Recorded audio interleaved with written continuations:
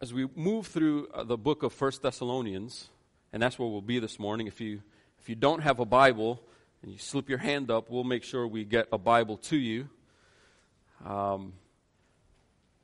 So we're going to be in 1 Thessalonians. We've been there for several weeks now. Some of you are like, I thought it was a short book. Why are we still in 1 Thessalonians?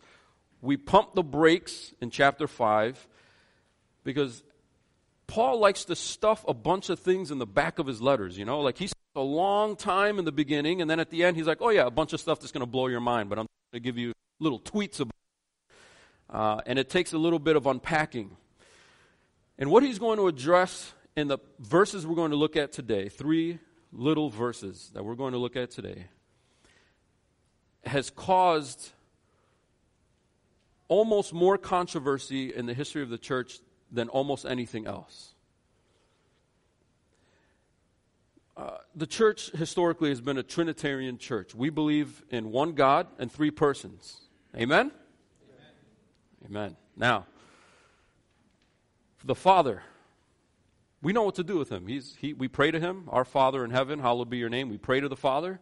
Jesus taught us to pray to the Father. When Jesus was in the garden and he was about to go to the cross, he prayed to the Father, right? When we think of creation, we think of the Father speaking and his word becoming acts. And then when we look in John, we see that the word that God spoke actually was Jesus.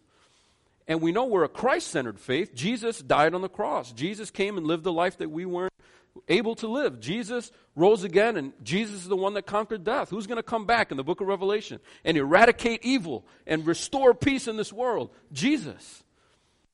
Bring back to the mountain of Eden, right?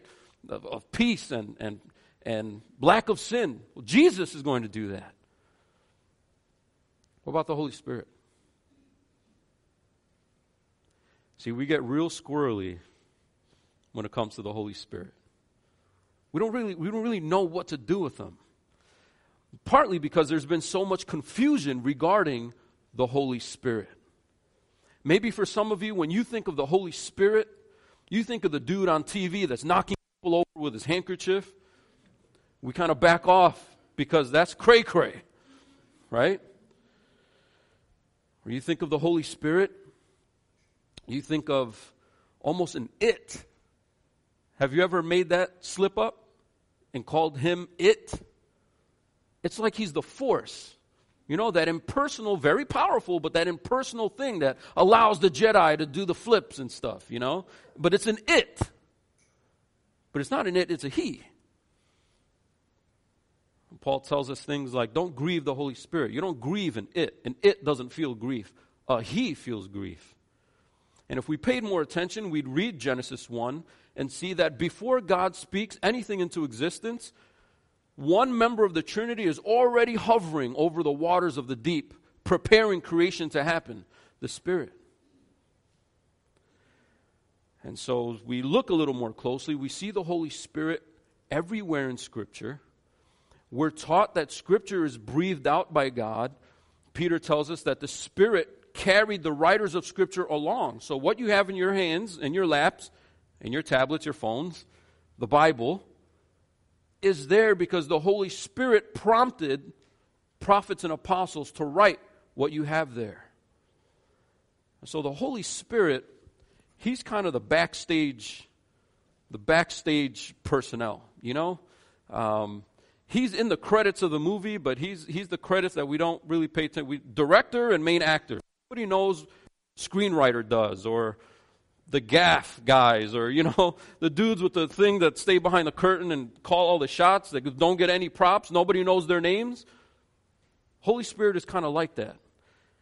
He exudes humility, but he is powerful. He's God. He's everywhere, and he's not quiet. And what Paul, before he closes his letter, wants to make sure this church knows, as we've talked about, he's concerned that this church survives. He planted this church, left. This church is getting hammered with persecution, and he's thinking, man, they're going to die. They're going to shrivel. Maybe they're weak. Maybe they can't handle persecution. So he sends Timothy to go check them out. Timothy comes back and tells Paul, man, they're great. It's a great church. I mean, they're being afflicted, but it's an awesome church. So Paul spills like 2.5 chapters of how great they are, how much he loves them, how much he wants to be with them. But They still need to grow. They still need to love more. Some of them are still kind of lazy. They need to get to work, literally. Go out and earn a check. Don't be idle. And then he closes with this word about the Holy Spirit. And every pastor I know gets a little nervous before preaching a sermon on the Holy Spirit. Except some of my Pentecostal brothers. God bless them. But those of us that are not quite so Pentecostal, we get a little bit edge to preach about the Holy Spirit, and I think we'll see why.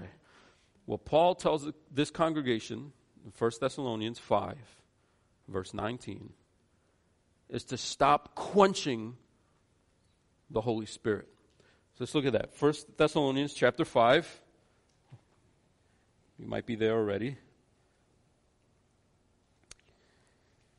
He talked in the beginning of the paragraph of what they should be like toward each other. Then he talked in the middle of the paragraph of what they should be like toward God, giving thanks, praying, rejoicing all the time. And then verse 19, speaking of how we should be relating to God, do not quench the Spirit. Do not quench the Holy Spirit. He's kind of using an analogy of like a fire.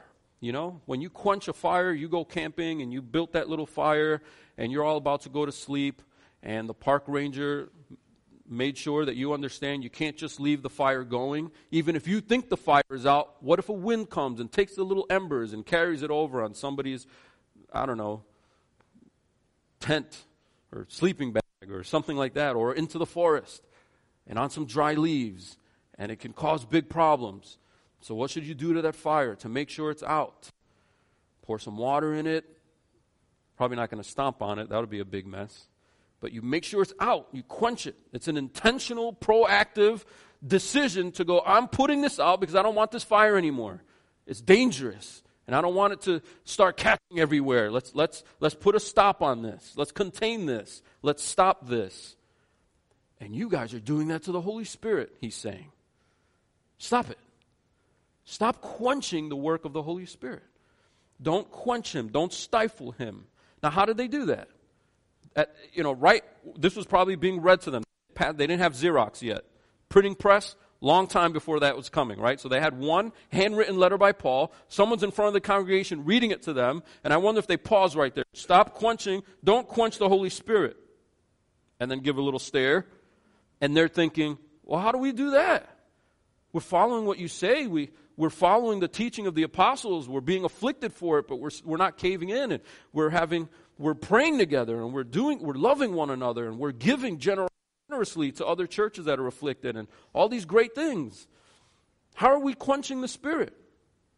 What about this good report you gave us? The first whole couple chapters of this letter about how great this church is. I mean, obviously it's a solid church. How are we quenching the Holy Spirit? So he tells them, don't quench the Holy Spirit. And then next line, he describes what he's talking about. Do not despise prophecies. There are prophecies in your church, and you're despising them. You're shutting them down. You're shutting them up. You're closing it down. You don't want to hear prophecies. You just want to have church, but you don't want to hear prophecies. And that's not good, he's telling them. All right. So don't quench the Holy Spirit. There's different ways to do that, but in this context, he's talking about stifling prophets in the church. Quieting them, not listening to them, not accepting them, not receiving what they're saying. They're despising it. They're hating it. Okay. So that leads to the obvious question. What's a prophecy? What are we talking about here? Because I don't want to quench the Spirit. I need to know what it's talking about here. And the problem here is that there's different views. Surprise, surprise. Christians have different views on this verse, right? Now, it's not really that much of a surprise because, Paul probably taught them in person what this was about, and he's reminding them in a letter, hey, don't forget, don't despise prophecies. We're 2,000 years removed, and we didn't have that teaching when Paul sat down with them, so we have to put things together with the rest of Scripture to try to get behind what in the world is Paul talking about. So we have to look at how does he use the word prophecy in his other letters? How does the Bible use the word prophecy? All right? And as we try to do that and piece it together, we get an understanding of what prophecy is. So here's what I'm going to do. I'm going to lay out 3 views for you real fast. I don't have the time to defend each one of them, pull out a big whiteboard, give you all the verses for each one. You can research this on your own. I don't think any of the 3 views are heretical. I don't think you're going to hell if you pick one versus the other view. But I'm going to give you what my view is. And then maybe half of you that agree more with one of the other 2 views, want to follow up with me or send me an angry email. No, y'all don't do that. Okay. View number 1. Not number 1 in terms of prominence or importance, but just the order that I chose. Right? View number 1 is that prophecy is binding and authoritative because it is God's word. This is what the Old Testament prophets did. Isaiah spoke. You listen. That is God's man. Isaiah is God's man, and Isaiah comes to you with a message. You listen. Nathan approaches David. David didn't go, well, let me go get 3 other opinions. No, Nathan is a prophet of God, told David, rebuked David, and David listened. That's a prophet. In the New Testament, it would be apostles, not just pastors. I don't write scripture. You don't have 1st and 2nd Lucas, in your New Testament. You won't have that, and if I did, you wouldn't read it, I hope. Or read it and just, take it as a ironic, joke or something. But it's not scripture. You go to the Family Life Christian bookstore and you pluck a book from your favorite Christian author and you're like, wow, this is great. But it's not Bible. Prophets spoke with authority. Apostles spoke with authority. They wrote something down and it was passed around the churches as scripture. So one view is that what Paul's talking about here is prophecies like that. Prophecies that were authoritative, that were binding. And in that scenario, that gift does not exist in churches today. Because we don't keep adding to the Bible, do we? I mean, when I stand up here, I don't tell you, I have a word from the Lord. You all need to fill in the blank. And you all go, well, without question, he's a prophet. No, you don't. I'm not a prophet. So in that view, that's what it was that Paul was talking about. And quite frankly, it's irrelevant to us today. Except for what prophets wrote down. In that case, don't quench what was written down by the prophets for us. Make sense? That's view number 1. View number 2 is that, prophecy is of course it's around today, because prophecy, all ever prophecy was in the New Testament, was like preaching. It was like teaching. You're getting up and you're not foretelling something that's going to happen, you're forthtelling. You're not saying in 2017 the Lord is going to return. That's not prophecy that he's talking about. He's just talking about a prophetic word from the Lord. Like I can just read a verse, explain it to you, and that's prophecy. It's very much like preaching or very much like teaching. And if it's very much like preaching and very much like teaching, then of course it's around today. We're supposed to be doing that. No problems. What they were doing was people were coming and preaching to them and sharing a word with them, and they were stifling it. They didn't want to hear it.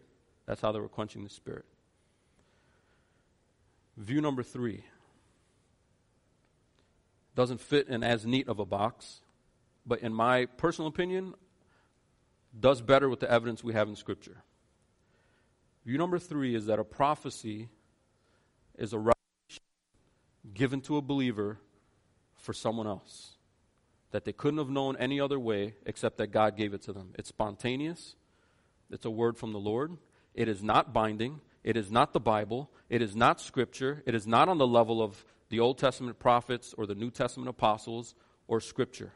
It is not on that level. So where do I get that from? Well, I get that from 1 Corinthians 14. You can write some of these down. I'm not going to turn to them because then we'll be here past lunchtime. And y'all know I love lunch. I got to eat.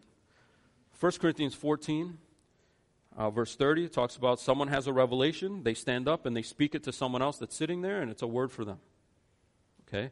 It's not binding on the whole congregation. It could be addressed to more than one person. But it's usually someone has a word to deliver to somebody else that was spontaneously given to them by revelation of the Lord.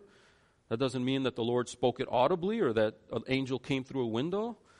But a word was given to someone, and they're prompted to give that word to somebody else. That's prophecy. So that looks like what matches best with 1 Corinthians 14. It's a spiritual gift listed in 1 Corinthians 12, Romans 12. Have you ever seen this list of spiritual gifts, guys? 1 Corinthians 12, Romans 12. They're both chapter 12, Romans, 1 Corinthians. And Paul listed in there as a gift, meaning everyone doesn't have it. Everyone doesn't do it.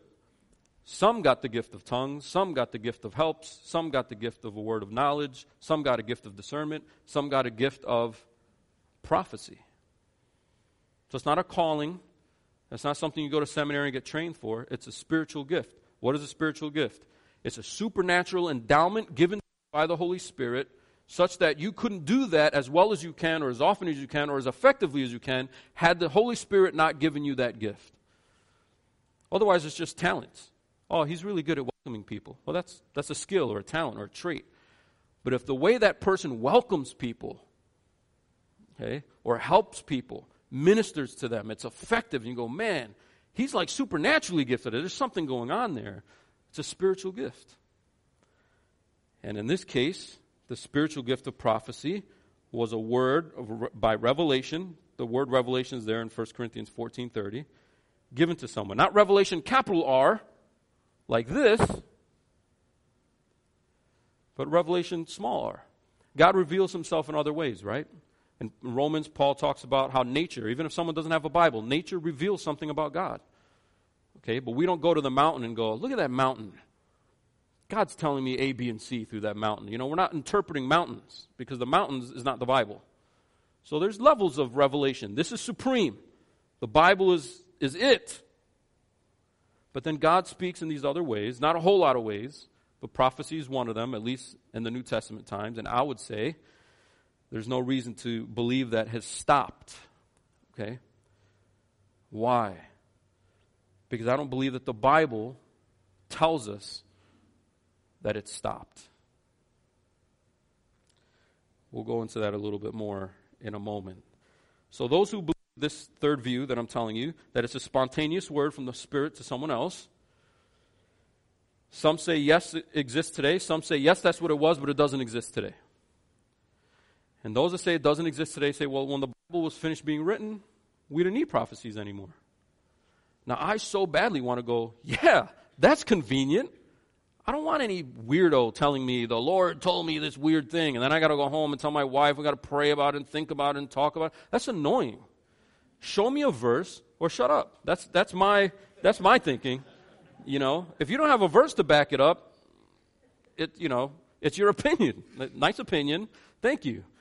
But don't come up to me like the Lord told me you have to homeschool your children.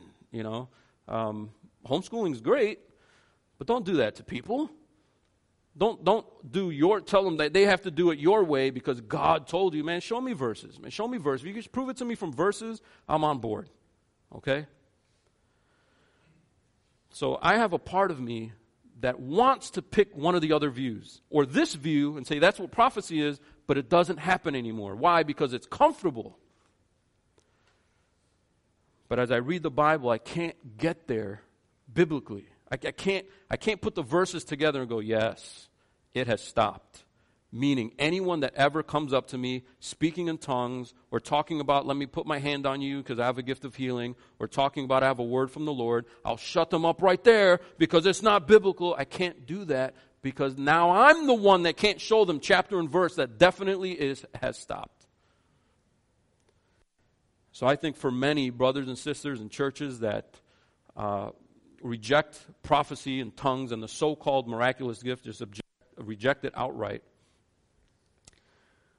I wonder how much of that thinking is rooted not in Scripture, but in being uncomfortable with weirdness. Why? Because I know a lot of, I'm like in the Reformed camp, guys. Like most of my friends, maybe not most, but a lot of my friends, they're just very, let's skip that part, They don't want to get there. And if you press them on it, they're like, well, how do you know? How do you know it's a word from the Lord? I'm like, okay, that's another question, isn't it? But the question we're dealing with right now is not how do we know. The question we're dealing with is there verses that tell us it's going to stop? If not, then we have to be open to it. Now, they weren't. They weren't open to it. We like to go, back then everybody was speaking in tongues and jumping around and whatever, No. Paul wrote the 1 Corinthians and told them, you guys need to get some order up in here. He didn't tell them, stop speaking tongues. He said, you guys are going crazy. So stop being crazy. People are walking in and you're doing weird stuff. You're babbling. They don't know what you're talking about. Stop it. There has to be an interpretation. People have to speak one at a time, stand in a line, do things in order, because God is not a God of confusion. That would have been a perfect place for Paul to tell them, look, this is going to run out anyway. It's like gasoline that runs out and runs out in a few years. You guys aren't going to be doing this anymore anyway. He's like, no, pursue the gifts eagerly. It's great, but do it in order and stop being crazy. That's different than saying it's stopped, right? So, I love those brothers and sisters. I love those churches. They're great.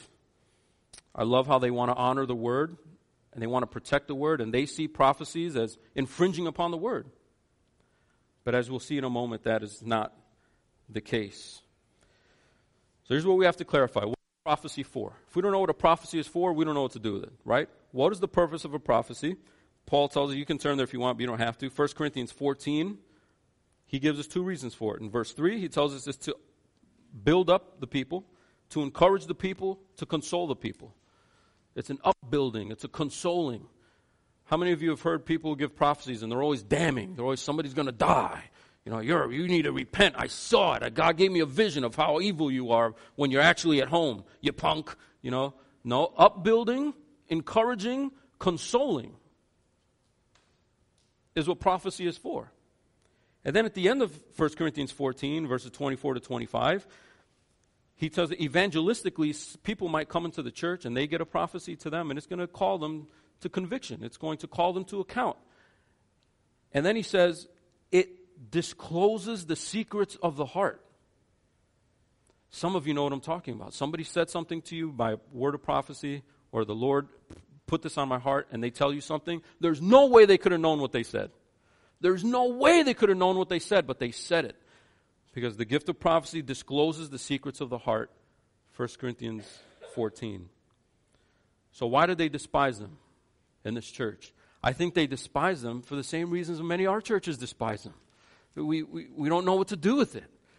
It's easier to just do away with it than to actually have to figure out what to do with it, right? It would just be much more comfortable to just cut it off than to figure out, what do we do with this? Somebody came to me and said, I feel like the Lord is telling me this. What do I do with that? I'd rather just go, they're crazy. All of them. They're all crazy. Every single last one of them are crazy. I just want to read my Bible, right? That's comfortable. That's not necessarily scriptural. And I think this gift, the misuse of this gift, has caused a lot of hurt, pain, and confusion. Because not only do people not know what to do with it when they receive it, people don't know how to give it. John Piper, one of my favorite preachers alive today, talks about a story where, and he's open to prophecies and he's open to spiritual gifts all being active today. He's not Pentecostal, but he's open to the gifts being present. And he encourages this in his church. One day, during his wife Noel's fourth pregnancy, someone spoke to John Piper and told him, your wife is going to have a boy and she's going to die giving birth. So he's like, this is a person in my congregation. I've been encouraging this in my congregation, and then this is what I get. This is confusing. This doesn't encourage me, upbuild me, or console me either. What is the purpose of this word? So he doesn't tell his wife. He doesn't tell his family. He doesn't tell the others. He just keeps it to himself. Noel gives birth to their fourth boy, and she's fine. She's ministering all over the nation today. Right? False prophecy. Then you think, why would you say that, right? Someone very close to me had a series of miscarriages. Some Christian that they respect in their family told him once she was pregnant again, I forget, a third time or something, this is it. And it's going to be a boy. Oh my goodness, they took that to heart. They were already thanking the Lord. They just were so encouraged by that. Another miscarriage. Why do people despise prophecy? If you experience that, wouldn't you be tempted to despise prophecy? The next time someone came up to you, I have a word from the Lord. Shut up. Can we just read the Bible? But Paul's saying, don't despise it. He's not saying there aren't false ones. He's not saying, guys, all prophecies are good. No. He says, don't despise them. Test them. Test them.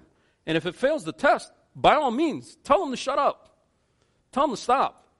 Because that now you're not quenching the Spirit. You're quenching false prophecy. You need to quench that. But if you test it and it passes the test, it looks like it's from God, man, don't quench it. Accept it. Receive it. Be consoled by it. Be edified by it. Don't stop that work of the Holy Spirit. The Holy Spirit gives that gift to 1 or 2 or 3 people in a church, and those people are trying to practice their gifts and everyone around them is stifling them. That's not cool. It's a gift of the Holy Spirit. So Paul doesn't say give it up or do away with it, but instead test it. Look at how he says it. Do not quench the Spirit. Do not despise prophecies, but test everything. Hold fast what is good. Abstain from every form of evil. So you test it, and at the end of testing it, it's going to be one of 2 things. It's going to be good. It's going to be of the Lord. Hold fast to it. Don't quench that. Hold fast to that. Let that encourage you. Always remember that word of encouragement. That was for you. But if it doesn't pass the test, you better run. Abstain from that. Abstain from every form of evil. The word form is a word that's used for outward appearance. So I'm encouraged to think sometimes you don't even have to dig real deep to see that this is an appearance of evil. It doesn't fit with what prophecy is supposed to be. So we test it. That leads us logically to the next question. How do you test it? Paul leaves it out, doesn't he? Like, right? Yeah, and it's again, now I'm going to close my letter. What? Paul, other people are going to read this. He doesn't tell us. But thankfully, our Bible isn't 1 Thessalonians. Our Bible is 66 books of God-inspired, God-breathed words that we put together for the big picture. Now, to save us some time, I'm going to just give us a brief survey of what testing looks like in Scripture. I say brief because there's more. There's more. We could be up here for a really long time. This is going to be brief. Okay? Here's a couple places you might want to jot down and take a look at later, and then I'm going to summarize it for you. But here's a few places. Deuteronomy 18, they would test the Old Testament prophets, people in the Old Testament. I'm a prophet. All right, let's see what you got. They would test them. Okay? What they say has to come to pass. If it doesn't come to pass, they're a false prophet. That's pretty easy, right? Okay? If somebody says, here's what's going to happen, and then it doesn't happen, you're a false prophet. And you would think that would be easy to figure out, but why do people like Harold Camping keep putting out dates that Christ is going to return? The date comes, the date passes, and he's still popular. How does he still have radio programs? He's still publishing books. He named the date. Jesus didn't come. He's a false prophet. But people love dates, and they love information, and they love seeing symbols and the stars and alignments. They love reading the newspaper and going, if Russia makes this move, then that must be, this is Revelation 3. No, that's not Revelation. Stop. But people love that stuff. But if what someone says doesn't come to pass, they're a false prophet. Deuteronomy 18, it's always been that way. Deuteronomy 13. If what a prophet does say does come to pass, it says in Deuteronomy 13, they said something's going to happen, and it does happen. Automatically a prophet? No. What if they're a false prophet and Satan and his demons made that thing happen to make it look like he's a real prophet? But what's Satan's agenda? To pull you toward the Lord or to push you away from the Lord? To push you away from the Lord. Deuteronomy 18, what they say come true. That's not enough though. Back in Deuteronomy 13, down the law that not only does what they say have to actually happen, but the ministry has to lead you to God. If it leads you to any other God, false prophet. So, doctrinal orthodoxy, okay, a right doctrine, a good teaching, leading from. 1 John 4, do they confess Christ? God tells me this and God tells me that. Someone came to our church once and he's like, I have the gift of healing. I lay my hands and they feel a burning sensation and they get healed and it looks like you have some people limping around and stuff. I could do a ministry. I could do whatever. I'm like, come to growth group. We'll pray. We'll get together. Oh, yeah. I don't really do that. Why not? If somebody loves Jesus, that's one thing. But if they just love burning sensations when they touch people, I'm not saying that's not a burning sensation, Deuteronomy 18. I'm just saying you may not be of the Lord, Deuteronomy 13. 1 John 4 makes that clear. Do they confess Christ? Because they're not going to really, truly confess Christ if it's an evil spirit that's doing the stuff that they're saying is happening. Galatians 1, 8 and 9. Other gospel. Paul tells the Galatians, even if an angel comes through the window and gives you a different gospel, forget what Paul is saying. Do this instead. They're accursed. Paul's cussing the angels out. He's like, forget the angels, man. It's the Word of God, right? No other gospel. It can't contradict the good news of Jesus Christ. Place Titus 1.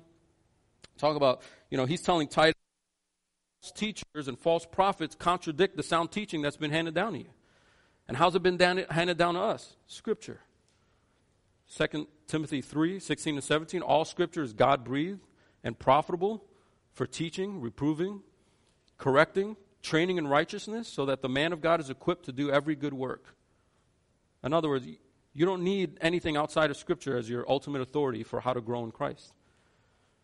So if someone's word of knowledge or prophecy doesn't match Scripture, which one goes? Not Scripture. So we need to know our Bibles. And what saddened me about, say, the Pentecostal church, for many years I was in one, and in many ways I love them, and they've done a lot for me. But a lot of times, churches where there's a lot of spiritual gifts happening, Bible knowledge is low. Well, then how do you discern what's going on? Don't talk to me about the importance of these gifts if the Word of God's not important to you first, because then you can't test them. So we need to have a high view of Scripture first. That is how we test. So here's a summary. 4 ways you test. Right? 4 ways you test a prophecy. When someone tells you, this is a word from the Lord, I feel prompted to tell you this. Is it true to Scripture? Is it true to experience? This is going to happen. It doesn't happen. False prophet, right? Is it true in real life? Is the person a believer? Not just the person says they're a believer or a person comes to church. Are they really a believer? Do they really confess Christ? And number 4, does it match the purpose of what prophecy is? Does it upbuild, encourage, or console? 1 Corinthians 14. Does it evangelize a lost person? 1 Corinthians 14 again. Because if it's not doing that and it's doing something else, it's tearing down, it's separating, it's dividing. Someone comes up to you and says, I got a word from the Lord that half of our church should split and leave. That doesn't match 1 Corinthians 14, right? It's encouraging, it's upbuilding, it's consoling, and it's evangelistic. So I think those are 4 tests that Scripture gives us to weigh what is said. Now when you read 1 Corinthians 14, verse 29, he says, let 2 or 3 of you prophesy. In other words, don't have 30 of you prophesy and take over the whole service, guys. We're not going to do that. 2 or 3 of you will prophesy. You'll do it one at a time, and everyone else that's around will weigh what is said. I find it interesting how many times I hear about so-called prophecy, and it's always pulling someone into a dark corner of a church. Hey, the Lord told me this privately to you. Huh. Not in 1 Corinthians 14. There's people around. Well, I don't want people to judge me. Yes, you do. They're supposed to weigh what you just said. And if it scares you, well, I'm not sure if it's a word from the Lord. Well, then don't say it then. Don't say it's a word from the Lord if you don't know for sure. It's burning inside your heart. It's clear in your mind. It's clear as day. You're not settled doing anything else but getting this out. God's not leaving you alone about it. Okay, then say it. But say it in front of other people so they can weigh it. That's the biblical way. So we're supposed to test it. We're supposed to weigh it. It doesn't take a special pastor with special knowledge to weigh it, because in 1 Corinthians 14, the others that are sitting around are the ones weighing it. It should sound right. It shouldn't make you go, ugh, God said that? Yeah, probably not. You shouldn't go, oh, I thought it was the Trinity was 3 in 1. Oh, now it's 4 in 1. No, it's not 4 in 1. That person needs to be rebuked and taught. Right? So we don't despise prophecy. In my understanding, so far in this church, I've been here 9 years. I've not heard one. That's okay. I don't see a place in Scripture that says, if you're going to be a church, you have to have prophecies. If no one's speaking in tongues, then you guys are a false church. Nope. You read the 7 letters to the 7 churches in Revelation, the first chapters of Revelation. He's talking, here's what I don't like about this church. Here's what I do like about this church. And he goes on to the next one. Here's what I do like. Here's what I don't like. It's always about doctrine. He doesn't talk about how many people they are. He doesn't talk about if they're going to a third service. He doesn't talk about how long the worship set is. He doesn't talk about spiritual gifts. And it's not that spiritual gifts aren't important. It's that it's not necessary for a church. So we test it. We weigh it. We use Scripture to do that. We make sure that it's within the purpose of what Scripture is supposed to be for. And in that way, we don't despise it. The last thing I want to point out in this verse is really important.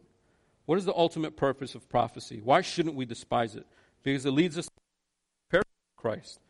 If you drop down, we're going to be in these verses next week, so I'm not going to take a long time in it. But verse 23, may the God of peace sanctify you completely. May your whole spirit and soul and body be kept blameless at the coming of our Lord Jesus Christ. Paul's whole point in this letter is to get them ready for the return of Christ. And prophecies is one way that we're prepared for the return of Christ, so don't despise it. That's the logic. Then he says in verse 28, signs off, the grace of our Lord Jesus Christ be with you. In order to be ready for Christ's return, Christ is the one that has to prepare you. And one of the ways he's going to prepare you could be prophecy in the church, so don't despise them when they come. He'll give it if it's needed. So don't despise it if it comes. This helps us in conforming to Christ. Now the Holy Spirit, he can do whatever he wants, guys. If next week we come in here and after worship, after a service, 2 or 3 of you get prompted by the Spirit to say something to someone else, be careful, be prayerful, be wise, and do it in front of others that can weigh it, and go for it.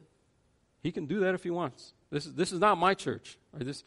The elders and I don't sit together like, what are we going to do with our church today? No, we're going, Lord, where are you going? How are you leading us? Right? We want to follow. We want to follow your prompting. So the Holy Spirit can do it or not do it. If a church doesn't have the gifts of the Holy Spirit and those particular gifts, who's to say which gifts the Holy Spirit is supposed to give? We might think, we're a smaller church. We can think of several gifts probably that we don't have right now. Doesn't make us not a church. Doesn't mean that we have to go necessarily join with another church that has those gifts. Otherwise, we're some kind of incomplete church. No, the Holy Spirit could do what he wants. He can do it different from church to church. He can do it different from place to place. And he could do it differently from generation to generation. We don't read the book of Acts and go, yeah, our church should be just like this. Really? Because next time you tell somebody else that you tithe 10%, but you actually put 8% in the plate, you might drop dead. Ananias and Sapphira. Do we really want an Acts church where people are dropping dead at the door? But we see that, right? Look what they did. They did this, and thousands of people came. They met in homes. There's a secret. If we meet in homes, now thousands of people will come. There's churches dying all over the country meeting in homes. What happened? You're misreading the book of Acts is what happened. The book of Acts is not there to replicate everything that's there. The book of Acts is there to go, whoa, here is 12 dudes that exploded into a church. And it's not the acts of the apostles, the acts of the Holy Spirit doing it. It's all on him. He did it. It's miraculous. And when they questioned whether this was real, they go, man, you remember back in Isaiah, it talked about the lame man leaping? Well, here's a lame man. I touched him. Now he's leaping. Are you going to listen now? We don't really have that background. If a lame man starts leaping now, we're not thinking Isaiah. We're thinking weirdo. Okay? So we're so far removed from that context, we don't expect the book of Acts to come alive in the church now the way it is. Another observation is that typically, I can't prove this, I can't footnote it, I can't send you to a source. This is what I've seen, my experience, and you think about whether you think it matches your experience. Regions that are most engaged in prophecy, tongues, healings, and things like that, the higher that is, the lower biblical literacy is. Test it. Where do you need to go to see people healed and speaking in tongues? Where do you need to go to see that? Mostly churches that have low Bible education. Now, that used to bother me. Does that mean the more we learn of the Bible, the less spiritual we are? No. It means the more we learn to appreciate God's Word, the less we need the ecstatic stuff. My mom gave me a word of consolation once, and I don't think it was a prophecy, it was just her opinion. A friend of mine was always trying to get me to speak in tongues. Oh! And I'm like, dude, I've gone down to the Pentecostal altar calls, I've gone down to the front, never happens. Other people next to me that I'm like, I didn't even know they were spiritual, you know? And they're like, oh, I saw a vision of a cross floating and it turned around. I'm like, I'm going to go to McDonald's, you know? It was discouraging to me that I didn't get it. How come I'm not getting visions? How come I'm not speaking in tongues? And my friend told me, hey, you need to go see my aunt. She prayed over me and I got it like that. I got tongues like that. She prayed over me. And then that bothered me. I got to go to a specific person? What happened to like the priesthood of all believers? You know, and then I'm like, am I thinking too much? Am I overthinking this? And I'm like, I think I'm supposed to think. I think I'm supposed to think.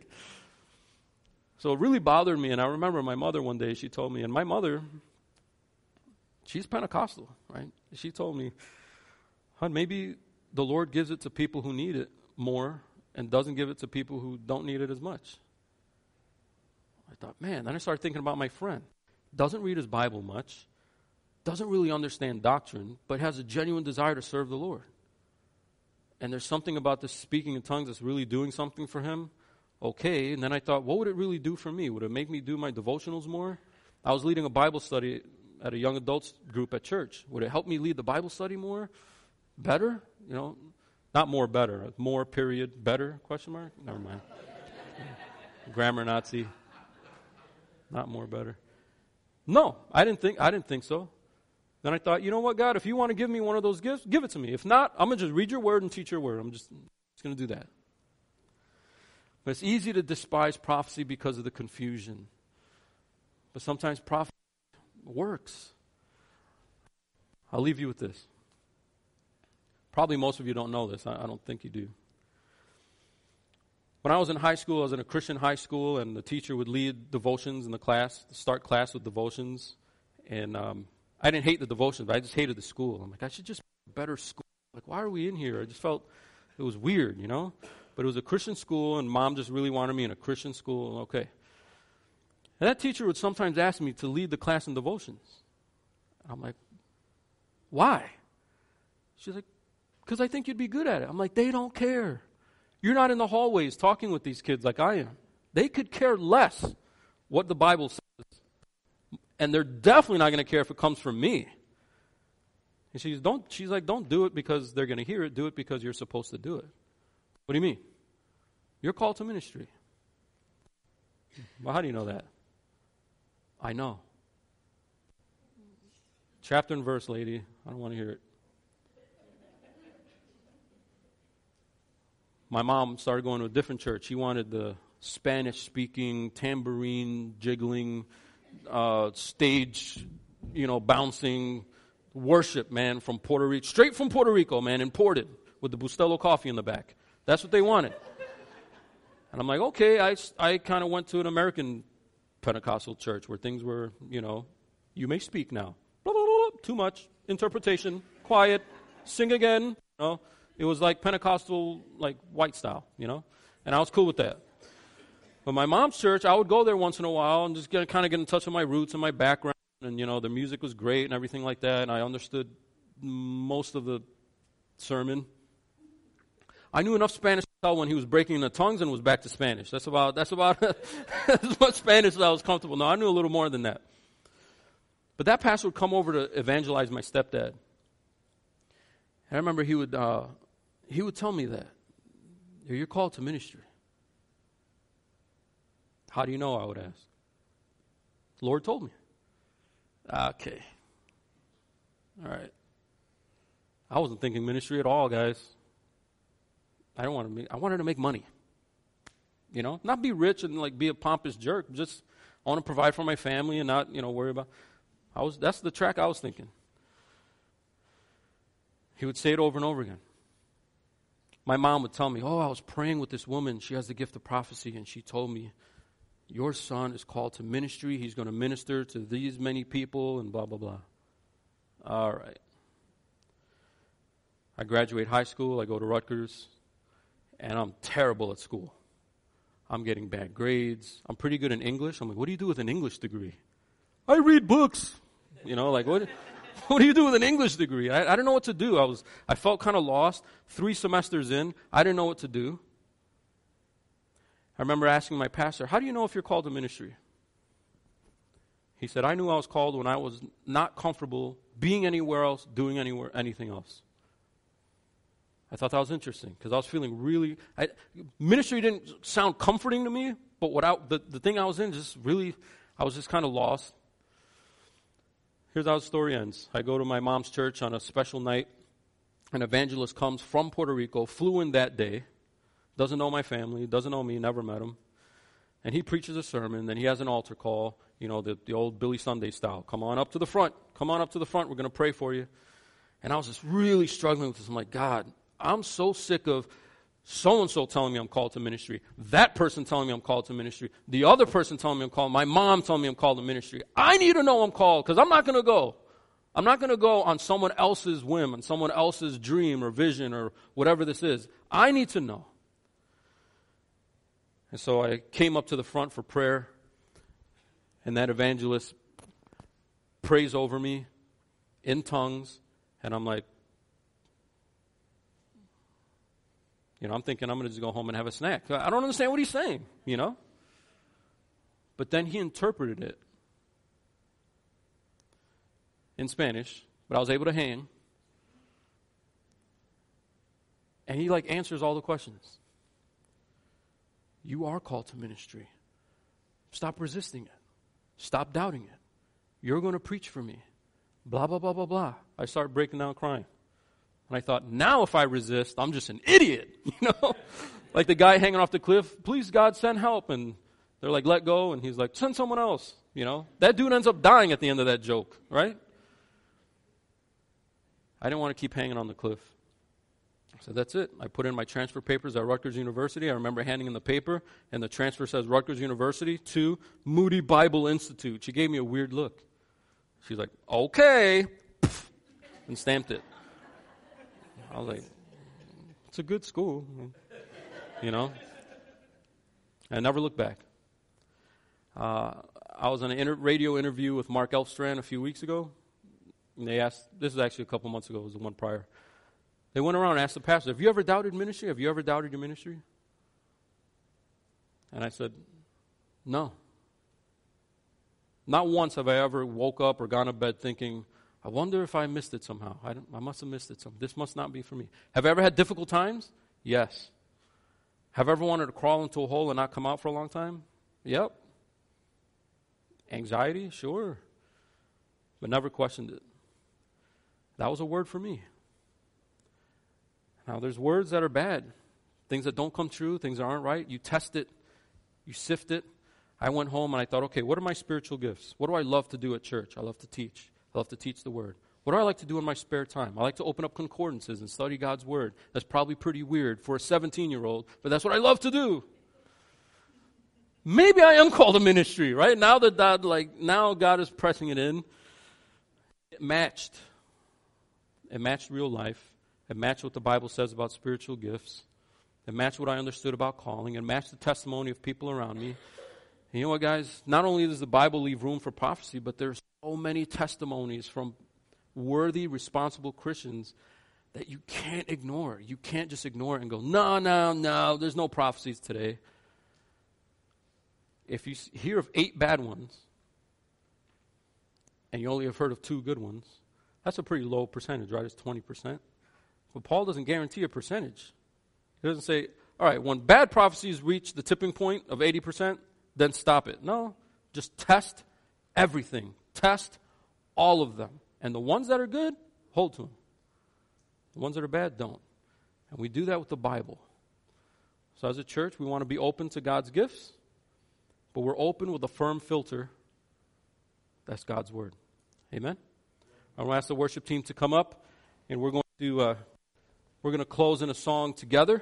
So I'm going to ask you to rise, if you're able, and we'll sing a closing song together.